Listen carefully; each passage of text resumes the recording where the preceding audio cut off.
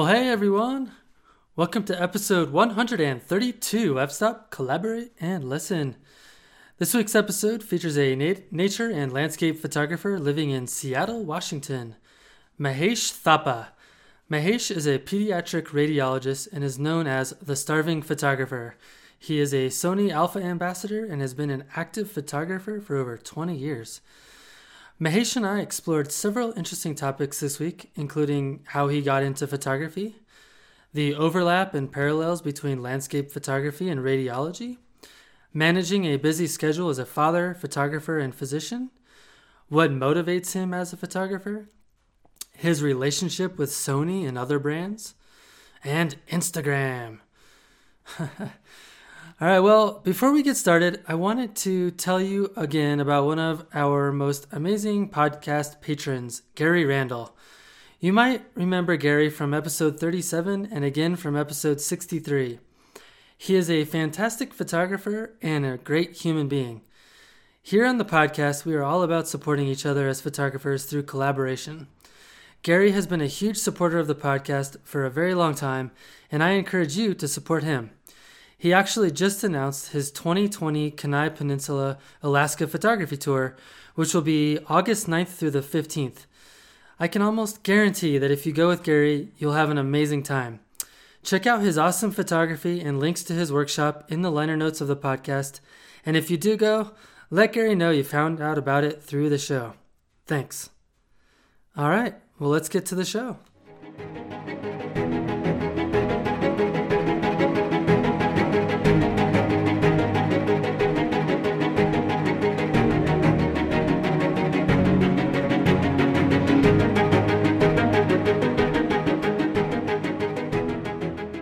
All right. Well, Mahesh Thapa, thank you so much for joining us on the podcast.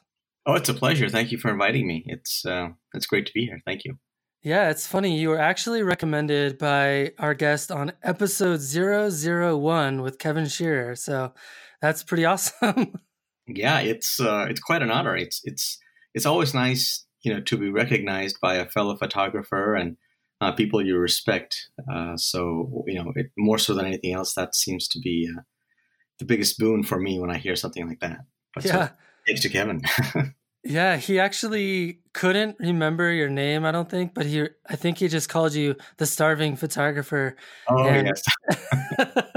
And I was curious, what does that name mean for you? No, it's funny. I've been doing photography for, 20 years or so. And it was in medical school that my interest in photography sort of blossomed. And at that time, I really was a starving artist, as you would say. But sure. The word starving artist had already been taken. So I was looking for what else could I use for a website name, and Starving Photographer came up, and it sort of stuck. I never really bothered to change it afterwards. That's awesome. Well, for people that maybe aren't familiar with you, maybe just kind of tell us a little bit about yourself. Where you live, do you have kids? Are you married? What do you do? What do you do for a living and things like that? Yeah, no, I'm happy to share. Well, I am 44 years old, and like I said, I've been doing photography for about 20 years, but photography is not my primary job. I'm actually a physician. I'm a pediatric radiologist at Seattle Children's Hospital. Very happy to be there, very proud to help take care of sick kids. And, I originally grew up in Nepal, moved to the States when I was 8 years old, to Las Vegas, of all places, believe it or not. Talk about culture shock. From there, I went to school there. I went to medical school in LA at USC, came to Washington, University of Washington in Seattle to do my residency in diagnostic radiology, stayed here to do a fellowship in pediatric radiology, and sort of stayed on staff. And like I said before, my love for photography grew when I was in medical school. My first trip ever was to Yosemite, and I think I had the first digital camera I ever made. It's like a 0.3 megapixel camera where all you did was point and shoot and you just hope for the best. What I really loved about that was, it was sort of immediate gratification. In my life where everything was delayed gratification, it was nice to have something that gave me immediate results right away when I pressed the shutter. I never actually have shot film very much, except for, the occasional point and shoot stuff. You go to a wedding and somebody gives a little portable camera to use. So record what's going on in your table. That's about the extent of that was the extent of my photography experience until I picked up a digital camera. And ever since then, I sort of taught myself Photoshop. I remember Photoshop 1.0, learning all the little basics and progressing all the way to what it is right now. So I feel like I've grown up and am intimately familiar with digital photography. And my genre, my love, really, I really love compelling images. It doesn't really matter what it is, but I think my niche or my subject matter is really nature and landscapes. That's where I thrive, and that's where I find my happiness. Yeah, me too. What do you think makes a compelling landscape image? Because I feel like that's a whole topic that we could probably discuss and pontificate for hours. Yeah, no, that's a great question, Matt. And I think it all comes down to what stage in photography are you in. I feel like as a landscape photographer, or more so than maybe some other type of photographer, you sort of go through stages in photography. When I was going through photography, when I first started, as long as I had the correct exposure, everything was sharp, I was happy. I go, wow, look at this. This looks great, And then my next stage is, okay, I got really into gear. I said, what's the sharpest lens? Or is this an f2.8, f1.4? Let me look at the corners. Let me take a picture of that brick wall. Oh, that lens just has a little bit more too much chromatic aberration over there. This is a crap lens, and then you sort of progress from that, and you realize that's not the most important thing in the world. Then you worry about composition, and then you get too worried about composition, and you worry about, what's that S curve? I can't find a dang S curve in any of my compositions, Oh, look at that, the rule of thirds. Oh, I can't put this in the rule of thirds. You get sort of obsessed with that, and then you sort of move away from it, and you realize, you just look for good light, and that's where I feel like I am right now. That's what I worry about now is good light. As long as the light is good, even the most mundane subject matter, I think becomes really great. And all the other things as you gain progressing through photography is in the back of your mind. Yes, you want a sharp image. Yes, you want correct exposure. You'd like to have a pleasing composition, and all of that sort of becomes second nature. And then you just sort of look for good light, and a lot of other things sort of fall into place. And so when you have all those things come together, that's what makes a great landscape picture, I think, more so in that genre than in other places. You don't have, shallow bokeh to sort of fall back on. You don't have just textures. You don't have just colors. Everything sort of has to come together to make that really wonderful landscape. Mm-hmm.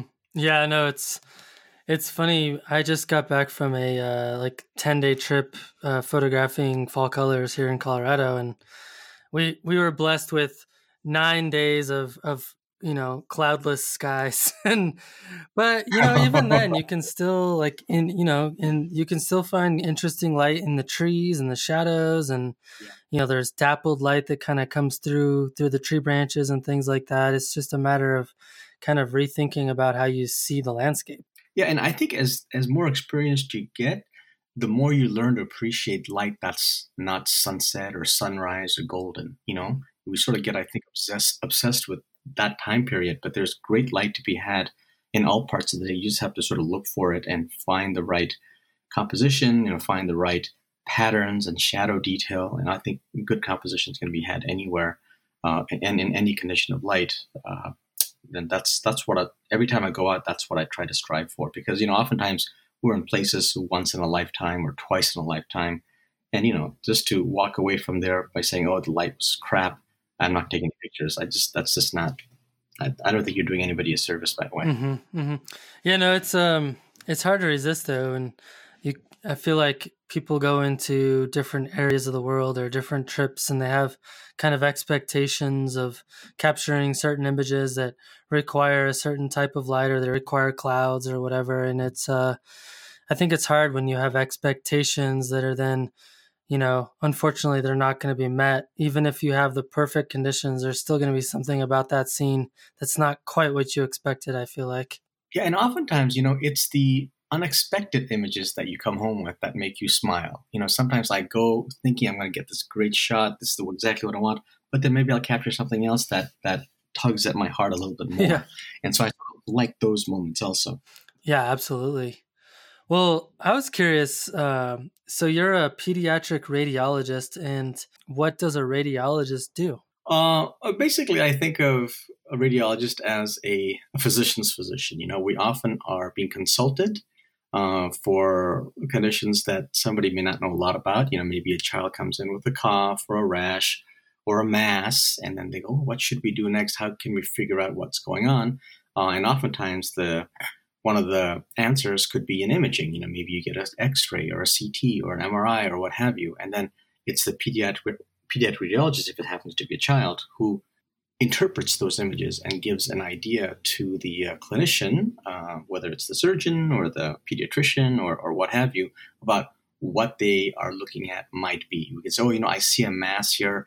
This looks more like this type of tumor. Or, what, this has very benign features. I wouldn't worry about it too much. So we're sort of a consultant.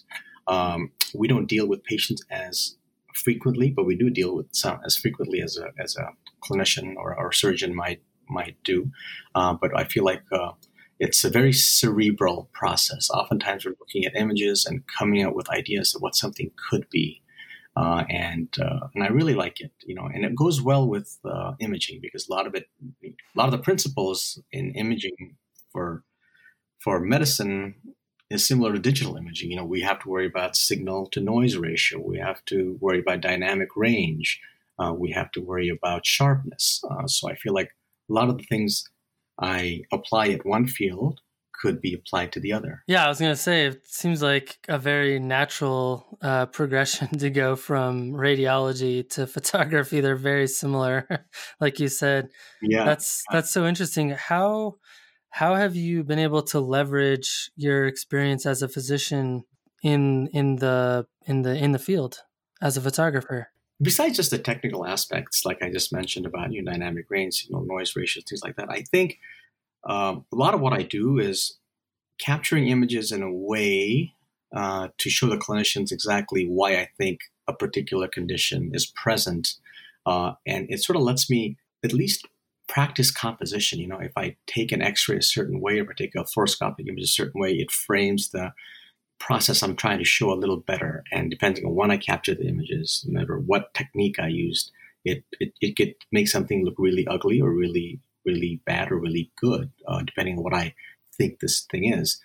And, knowing that I can change parameters, the imaging parameters, to get the effect I want, sort of spills over into photography. It's a lot of it is technical, and also a lot of it is art. So I feel like it goes hand in hand, Mm-hmm. And it brings a little humanity, I think, to photography. Dealing with sick kids, dealing with parents, seeing the suffering, seeing what's going on. Photography ends up being a little bit of a release for me also, and I feel like both go hand in hand. What I learn in medicine helps me in photography. What I learn in photography helps ease my tension in medicine. So it's a great combination. Yeah, you kind of stole one of the things I wanted to ask you about, was like how does photography help you as a physician? Because if I feel like I know a lot of people that are clinicians of some kind, either social work or medicine or what have you, that use photography as a artistic outlet, and I'm curious, kind of what role does photography play in your world as a physician? Well, I think it brings a lot of beauty into the world, photography. And in times when I'm maybe a little down, or I've had a particularly rough week as far as a difficult case, or seeing a little bit too much suffering, I can turn to photography, and it releases me from that tension a little bit. It reminds me that not everything in the world is ugly. That's why I think sort of drawn towards nature and landscape type of photography more so than people photography or candidates, which I do on occasion. It shows that even in this world where all we hear about is global warming, and floods, that there is still a lot of beauty to be had, and that's what I really like about photography. It releases tension, and it shelters me from, I guess, Mm. the badness that's happening in the world. Yeah, I like that. I work in the human services field myself. I do I work for a company that provides services for individuals with developmental disabilities, and day to day there's a lot of joy that comes with that, but there's also a lot of you know sadness and suffering that you get to see, and how the world treats those individuals, and kind of the work, how much more work we have to do as a society to integrate those individuals into kind of how we live the world. And so, yeah, for me, photography kind of helps remind me of that there's more to life than all of these challenges that we're trying to solve as humans. And it's a nice break for me anyway. Yeah, no, I agree, and I think you sort of hit the nail on the head when you say it is a nice break, and I'm sure from what you do, you can appreciate, especially I think you said you're also interested in landscape and nature photography, and you can appreciate how just being one with nature outside sort of is almost therapeutic for you. You're seeing all the suffering. Maybe you're providing some release for other, but when you do that, you're taking part of providing help and releases that you're taking on the suffering a little bit on yourself.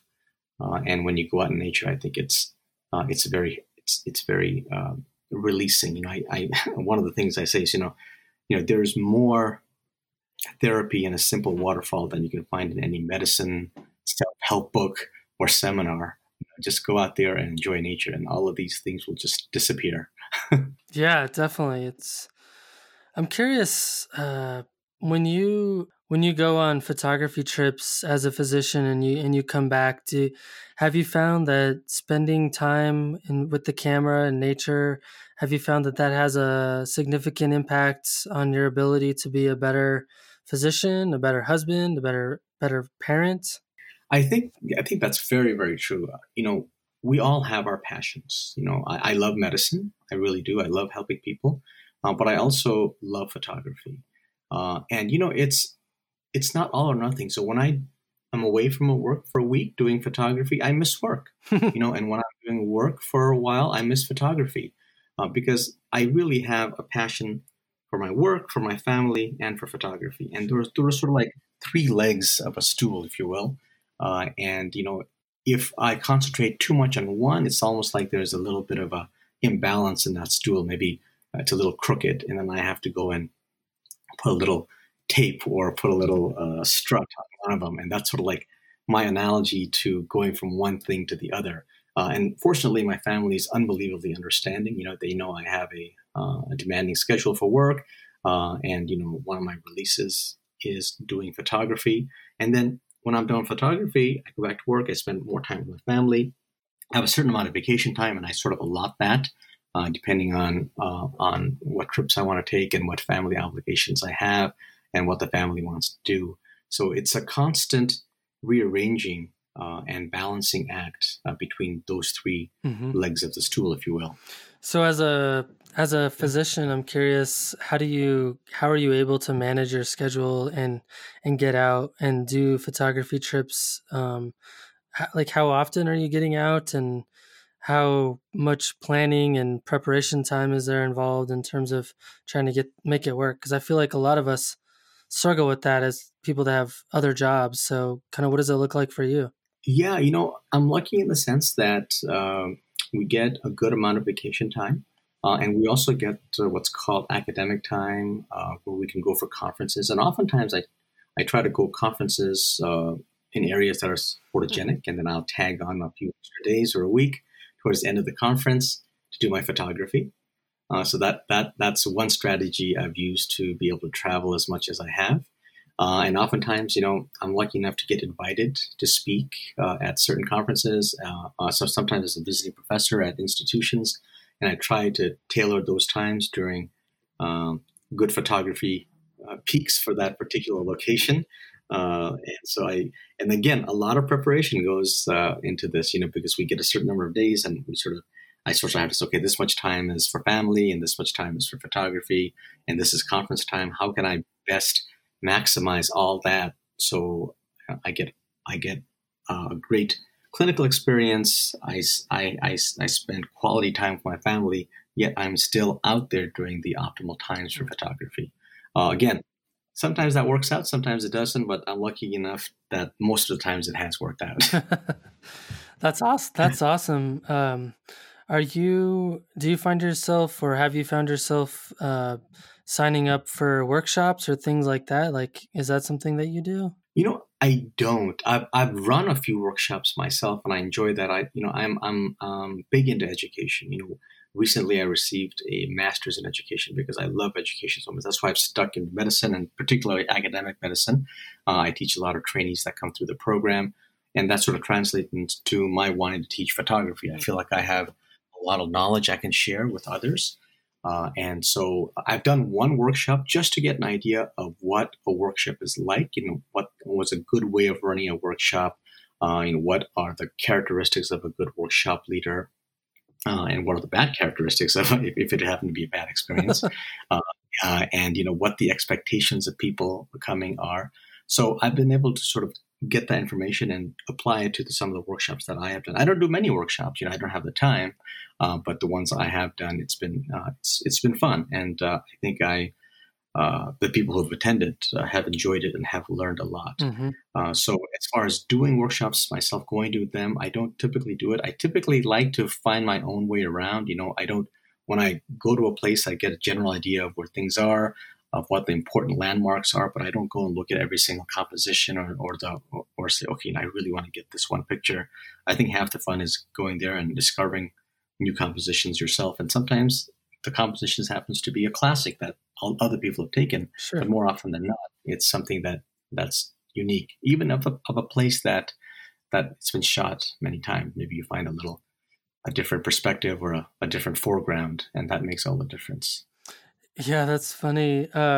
You mentioned that you kind of have taken note of, characteristics of a workshop leader that are positive and negative. What are some of the characteristics that you think a workshop leader should have on the positive side? Positive. I think you have to go to a workshop with the idea that you're not there to take pictures. You're not there to enhance your own portfolio. You're there for the attendees, So you can have your gear, but you shouldn't go to a place and all of a sudden you're the first person to go out there with a tripod and camera set up. You make your settings, and then you go and sort of quote unquote help the other people. I think your primary goal as a good workshop leader is to help the other people first. And if there happens to be time, if everybody is satisfied, then you can take a shot or two yourself. So I think that's the number one thing, is you're not there for you. You're not there to enhance your own portfolio. You're there for your attendees and the trainees who want to get something out of photography.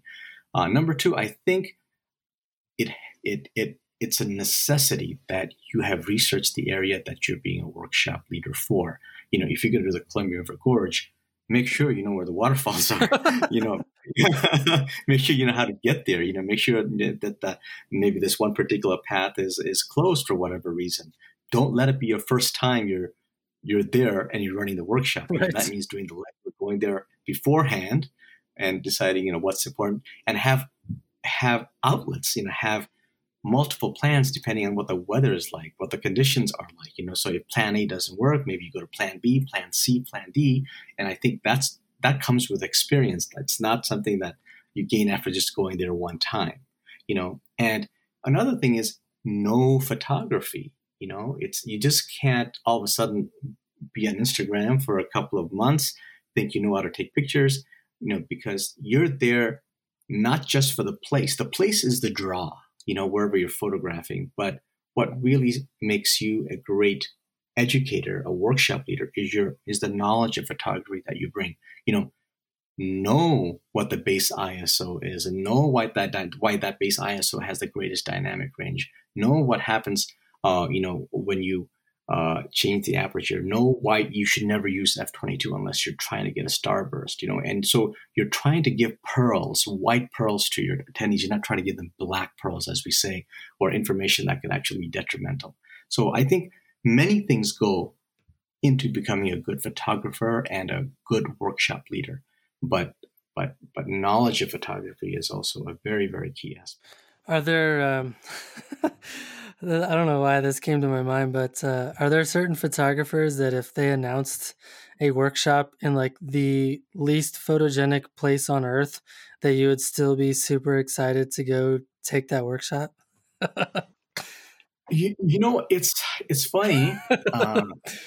I feel like and I'm not saying this just to be a jerk, but I feel like nobody can really teach me landscape photography anymore in the sense that I've done it for so long Sure, sure. that I know what needs to get done. All I have to do is be there at the right time at the right place, right? So that's part of the reason I don't think like I really gain anything from workshop, except maybe uh, not spending as much time figuring out locations to go to. Hmm. So that's why I've sort of stopped doing workshops myself, going to workshops, because all I'm gaining is what the particular places to photograph are. I'm not getting any knowledge about techniques or post-processing abilities. I mean, as you know, many things can be learned online, on YouTube, what have you, Skillshare. So I think the answer to that question is no. I would not get excited. There's nobody during a workshop that I would get that excited about if the place was completely unphotogenic. That's so funny. Well, one of the things I was really curious to talk to you about, you've got I'm assuming a relatively, well-paying job. You're a well-established physician, radiologist. I'm sure you make, make a decent living. Um, and I have noticed that you do still invest quite a lot of time in marketing yourself as a photographer, and you spend a lot of time on Instagram, and your passion for landscape photography comes through. And I was curious to talk to you a little bit about kind of what motivates you for photography. Like what gets you to push the shutter? Like what are you hoping to gain from that process? I think some part of it also has to do with ego. It's nice to be recognized as somebody who is a good photographer. I mean, it's great that I know that I'm a good photographer, but it's nice to know that other people think I'm a good photographer, particularly if the other photographers Right. are also very good. That feels good, right? Yeah, it feels good. It's a nice feeling to have. And as far as the marketing part of it, I actually do very little marketing for myself. It's just I've been lucky enough to be on Instagram for long enough that I've have a pretty good following. I am a part of the Sony Alpha Collective, where Sony's approached a few of us to sort of be ambassadors for them. I'm also ambassador for Low Pro and Breakthrough Photography Filters, Stella Light, Narbox, and all of that. I think I'm not so blind as to think that, oh, I'm a great photographer, that's why they want me. A lot of it is the numbers I have on Instagram. A lot of it is the sort of exposure I have based on what my following in social media is. But I think to even get, but just because you have those numbers, they still look at the content that you have. So you have to have both. You have to have good content, and you have to have a presence in social media. And I feel like to get that recognition, I have to still always try to keep that presence however I can. And for me, it's not so much the marketing; it's just being there. When I have a great picture, show it. When I'm find a new technique that I think is helpful, mention it. When there's a new company that's interested in me, I try to do all out to show that I'm a person worthy to be invested in as far as time and equipment. So I think, and the more you do that, the more you're sort of training yourself to be um, a good photographer and a good influencer.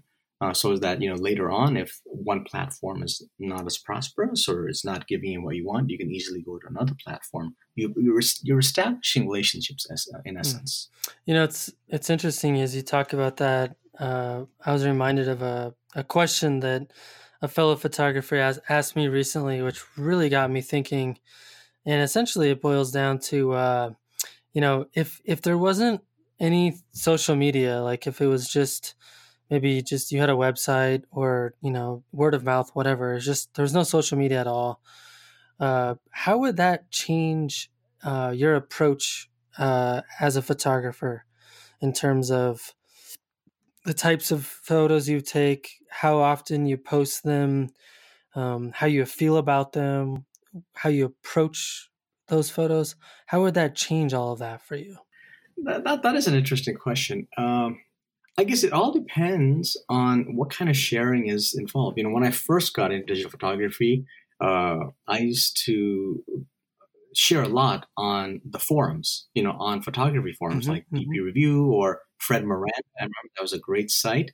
It wasn't social media per se, but it was a place to share images, get good, honest feedback, not just, oh, that's a great image. You actually got valuable information about composition, about light, about flash photography, what you're interested in, and there was enough genuine interest that you learned a lot.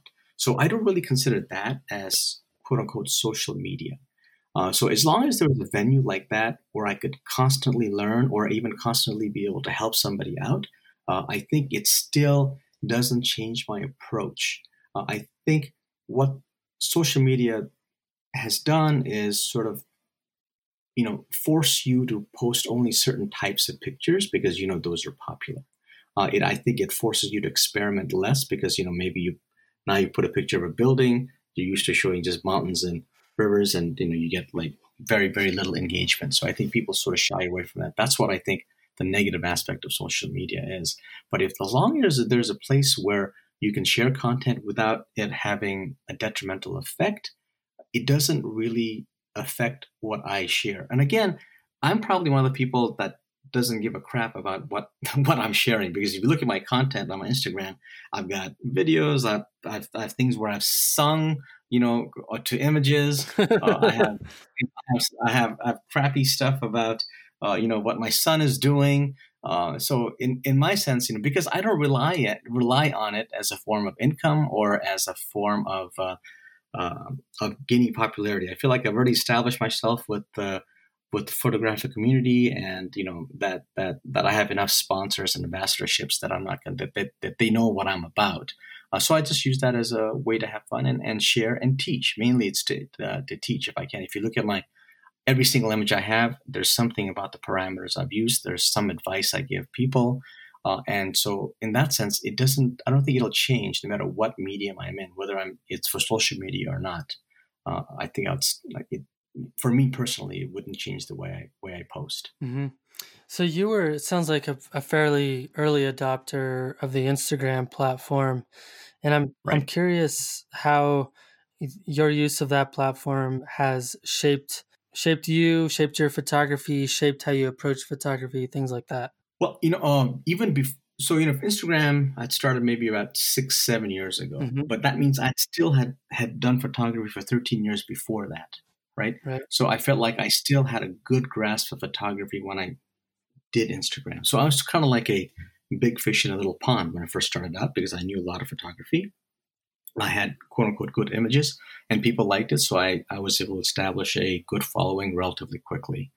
And as social media has evolved,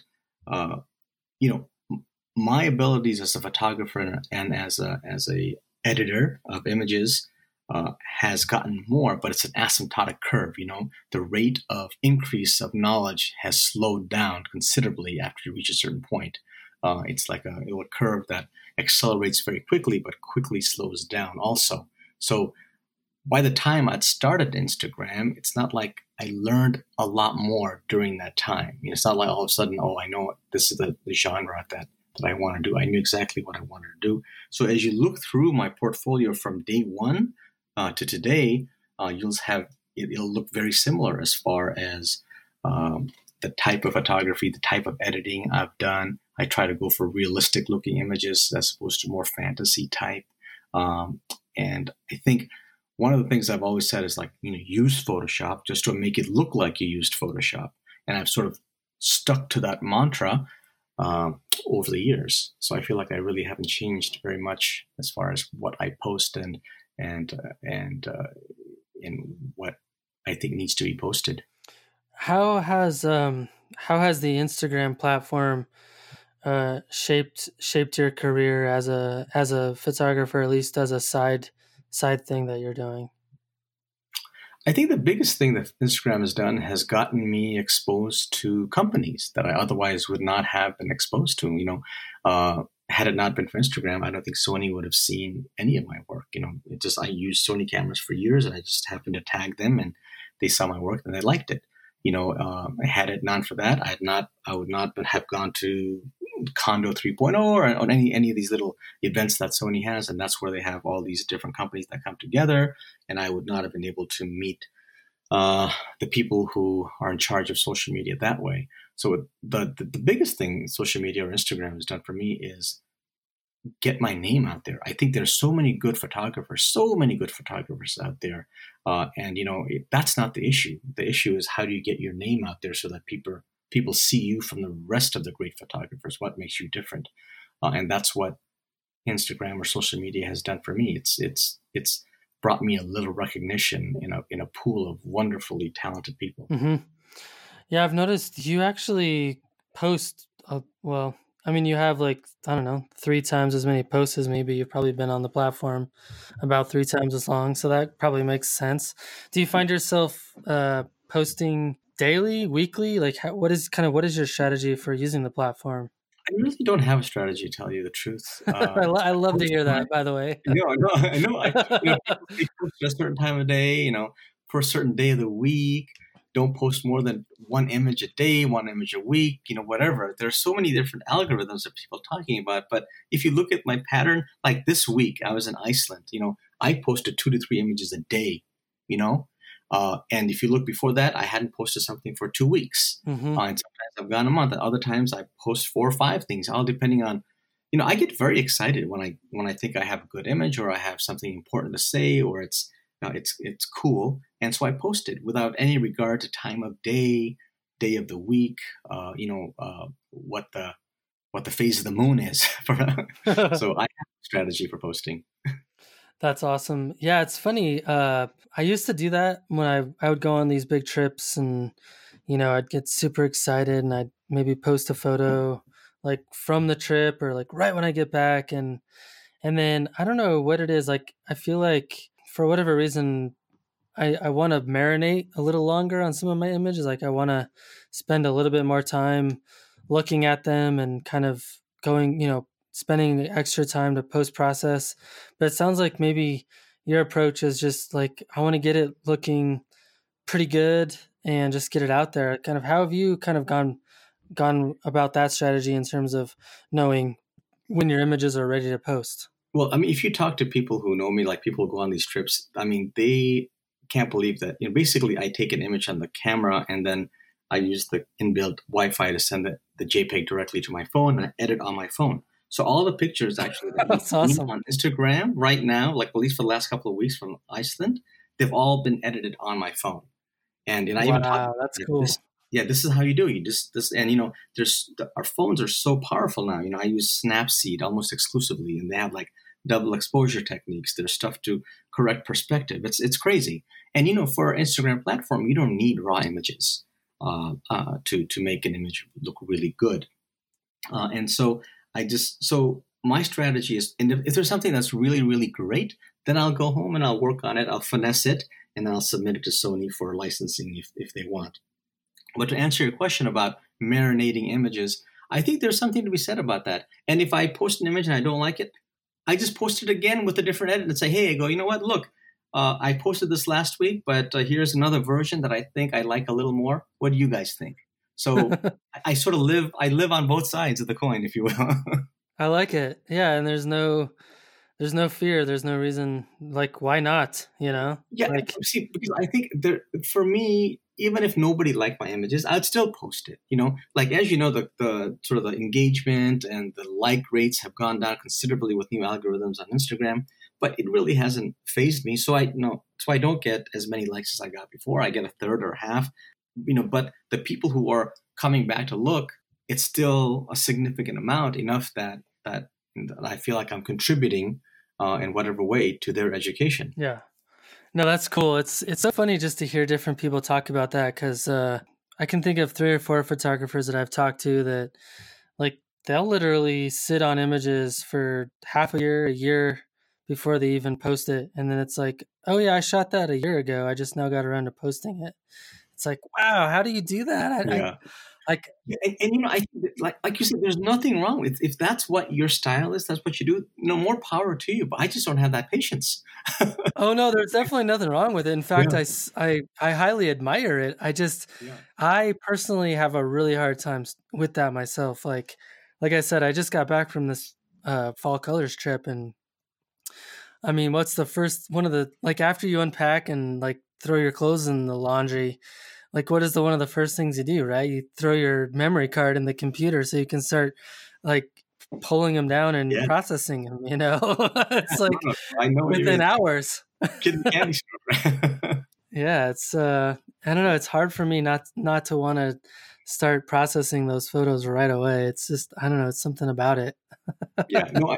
But when you process them, you still wait a little while because you want to see if the processing you did was what you were really thinking of, right? Like maybe sometimes, for example, I'll process an image and I'll say, oh, come back to like, oh, I guess the saturation is way too much. I don't know what I was thinking. That's sort of Right. the feeling that you're having. That if I let it marinate and come back to it, I'll get a fresher eyes. Yeah, I definitely have found myself at least like I'll edit it and then I'll come back and look at it the next day and I'll be like, I don't know, like so I definitely spend a lot more time kind of second guessing and re-reviewing stuff before I release it to the public. But waiting months, no way, I couldn't do it. Yeah. No. And but the thing is, like I said, I started Instagram like 5 or 6 years ago, but I still had this backlog of images for 15 years. So for a long time, I could share images from 15 years ago, it was still fine. That's true, right? Like, Yeah. yeah, no, that's awesome. I mean, I started photography like more or less in 2010, so Uh-huh. yeah, I didn't quite have that same luxury, but that's and most of my stuff prior to I don't know 2016 wasn't that good with an occasional shot here and there that was decent, but no, that's funny. Well, I wanted to ask you too about the Sony Alpha Collective. It sounds like you, it's correct me if I'm wrong, but you attribute your ability to leverage that or become a Sony Alpha ambassador to your Instagram success. Am I getting that right? Correct. Yes. So my point is, unless I had the following, and I had tagged them, they wouldn't have really looked at my account. How would they have found me otherwise? Right? There's Hmm. nothing else I do to expose myself as a photographer out there to Right. the web. Right? The only way I sort of quote unquote advertise myself is post on Instagram, and I tag various companies that I think may be interested in the stuff I do. And so, because I use Sony cameras, I tagged Sony. And then, about 4 years ago, they were just getting their social media team up and running. They really felt that social media was a great way to uh, get their product out there, get their product known. Because at that point, they really weren't that huge a company as far as photography. People thought about Nikon, they talk about Canon, they thought of maybe Panasonic, maybe Fuji, but nobody ever actually thought about Sony as a real camera company. And I think their great ability was to foresee the power social media has. So they really aggressively went after people on social media, particularly Instagram. And now they have a whole team just dedicated to, like a whole floor actually in a building in San Diego dedicated to social media. And so my point is that had I not been tagging, had I not been on Instagram, I wouldn't have gotten a view. I still had to have the numbers because they looked at me, they liked my content, they saw I had good numbers for that time, and they said, this person would be a good ambassador, good influencer for other people, and so that's how I came on board. And once you're on board, there are a couple of requirements. I write several articles for them throughout the year. I give them credit when I take an image with the camera, and that's not a big deal for me at all because I use the camera regardless of whether I was part of Sony or not. Just doing those few things, has made them happy enough to just keep me on board still. No, that's awesome. Even though my influencer status or ability has gone down steadily over the years because I don't have as many likes anymore. I don't have as many followers. I mean, but that seems to be a trend. But they don't seem to care because I think I've established a pattern of of what I do. Have you found that relationship with a brand? Have you found that to be um, something to take advantage of? Like, has it been beneficial, or have you found it to be somewhat restrictive in terms of, oh, yeah, that's right, I have to post another thing? Like, what is your view on what that relationship looks like for you? I have been extremely happy with relationship with Sony. I don't get paid by them, obviously it's just an ambassadorship. They take me on a couple of trips, and I go to some of the launch events, where they have the expenses paid. But I actually don't get paid to do any of this. Sometimes they'll license an image for which they'll pay me, but they're getting something out of it. Sure. And in that way, I think it's been very beneficial for me, and I like it a lot. Because again, just being able to say that I'm a Sony ambassador has opened up so many doors for me elsewhere. I would not have been able to get, I think, the other ambassadorships had it not been for the Sony ambassadorship. And as far as the requirements being too onerous, I don't think so. The requirements are actually quite minimal. For example, you're only required to make one post a month on Instagram, and all you have to do is mention that you use the camera. But every post I mention them because, that's the camera I use. And people want to know what camera I use, so I was going to put that anyway. Right. That's the way I think about it. Yeah. No, that makes sense. I was just curious because I've been doing a little bit more of that recently, and I was, curious as someone who's been doing it for a while, how that feels. And I'm glad to hear that, you don't feel like it's, I don't know what the word I'm looking for. I was trying to think of like I don't feel dishonest. Digital handcuffs, or I don't know, something. But I guess the only thing is that I don't use as many other cameras as I used to before I sort of built this relationship with Sony. Before I used to use Canon, Nikon, Panasonic, Leica, Fuji, whatever you name it, I used it. But in some sense, it's actually better for me because now I don't have to spend all this money to get other cameras. I'm sure your wife appreciates it. Right, exactly. That's so funny. No, it's funny. No. It's funny. I don't know why I thought of this, but there's you'd mentioned Fred Miranda earlier. Yeah. And I'm on the buy sell forums over there because that's where I get all of my gear usually. And I feel like there's this guy. He has a doctor in his name, and I swear, every month he has a new post where he's selling new Sony gear. Like he buys new Sony gear and then he sells it. It's the funniest thing I've ever seen. I don't know how. It's not you, is it? No, it's not me. You should see if you saw my closet, I never get rid of gear. That's funny, man.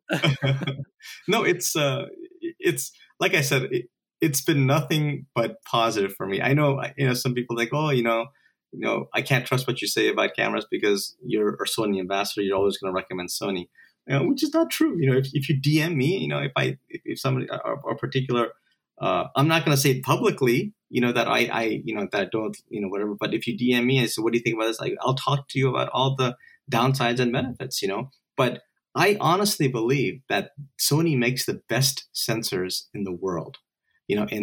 For sure. And their glass is getting really, really good, particularly their G Master stuff. And so I have no guilt in saying that, are there equivalent systems out there? Probably, but, I'm getting this equipment at a discount. I like the philosophy of the company. I like what they're doing. I like where they're going. So, I don't feel any guilt in recommending them. Yeah. If I did, I wouldn't do it, because I don't really need them to, not like I get my money from it. So I'm not making money from this. It's just, it's a nice perk.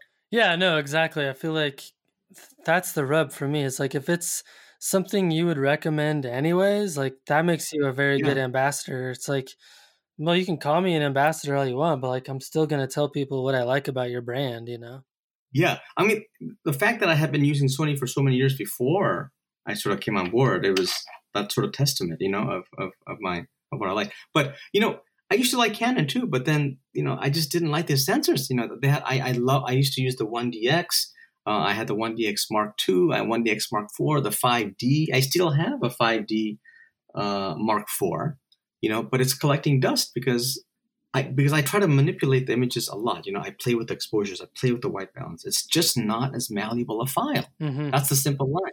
But those Canon colors, man, they look pretty good. Yeah, they're great. No, yeah, you're right though. Like, it's funny.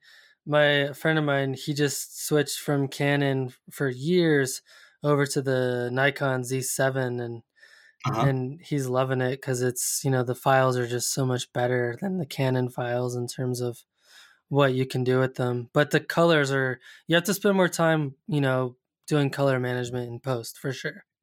I feel like, as a landscape photographer, I'm often manipulating the colors anyway from what it originally looked like to the feeling I want to portray. I'm often making it warmer, sure, making it cooler. It's not. It's if I relied heavily on skin tones, maybe my message would be different. Sure, but I'm sure. I'm not a portrait photographer. So as far as colors, I made the colors exactly what I wanted to be. When from shooting from RAW, because when I look at the RAW file, it's all it's all there. Washed out, low contrast, no matter what I'm shooting in. And then I go and mess around with it until I get it to look the way I want. It's not going to look like maybe reality, but it's going to look like what I want it to look like. Well, cool, man. So winding down, I'm curious, who would you recommend for the podcast? Who do you think our listeners would want to hear from? Yeah, another Alpha Collective member, which I respect a lot, he's a great guy. Wonderful photographer. Started out with just using iPhones. Is Eric Ward. His Instagram handle is Little Cole. He's a 4th grade school teacher. He's an all-around great guy, great photographer. He's somebody to think about. And if you want to, that's awesome. Yeah, no, it's one of the wonderful things about photography is that you get to meet people from all walks of life, on all backgrounds, all sort of sharing the similar passion for photography, and there are, other people outside of landscape photography, like there's travel photographers, Renee Hannell and her husband, Matt Hannell. They're a pair. They are often traveling all over the world all the time. They have wonderful content, wonderful people, very, very genuine. I think they would make a great person. There's Quay. I think his Instagram, if you just search for Quay or Q around or something like that, he's out of Florida, and he's a great photographer. Always hustling for images. He's recently switched to doing this full time, and he's really getting into it, and he's really getting a lot of gigs. He's another person. Unfortunately, all I really know are people who use Sony. So I feel like I'm biased in the people I'm recommending. But yeah, those are the people that sort of come into mind because I've hung out with them. I know them as people. It's not just another personality on Instagram. So I feel like those are the people I can truly recommend because I'm hung around with them. And then you had mentioned to me earlier someone from DP Review. Is that right? Oh yeah, that's right. Sorry, Sanyal, Rishi Sanyal. He's their science editor. He has a PhD, I think, in digital imaging or sensor something technology, and he's a wealth of information. And I think he has the ability to take that technical knowledge and filter it down for the layman. So what he says makes a lot of sense to the normal guy reading this stuff. So I think he would be a great person. And he takes great pictures also. He loves taking pictures of his family. He's got a beautiful wife and a baby daughter. Just a sweet man. Awesome.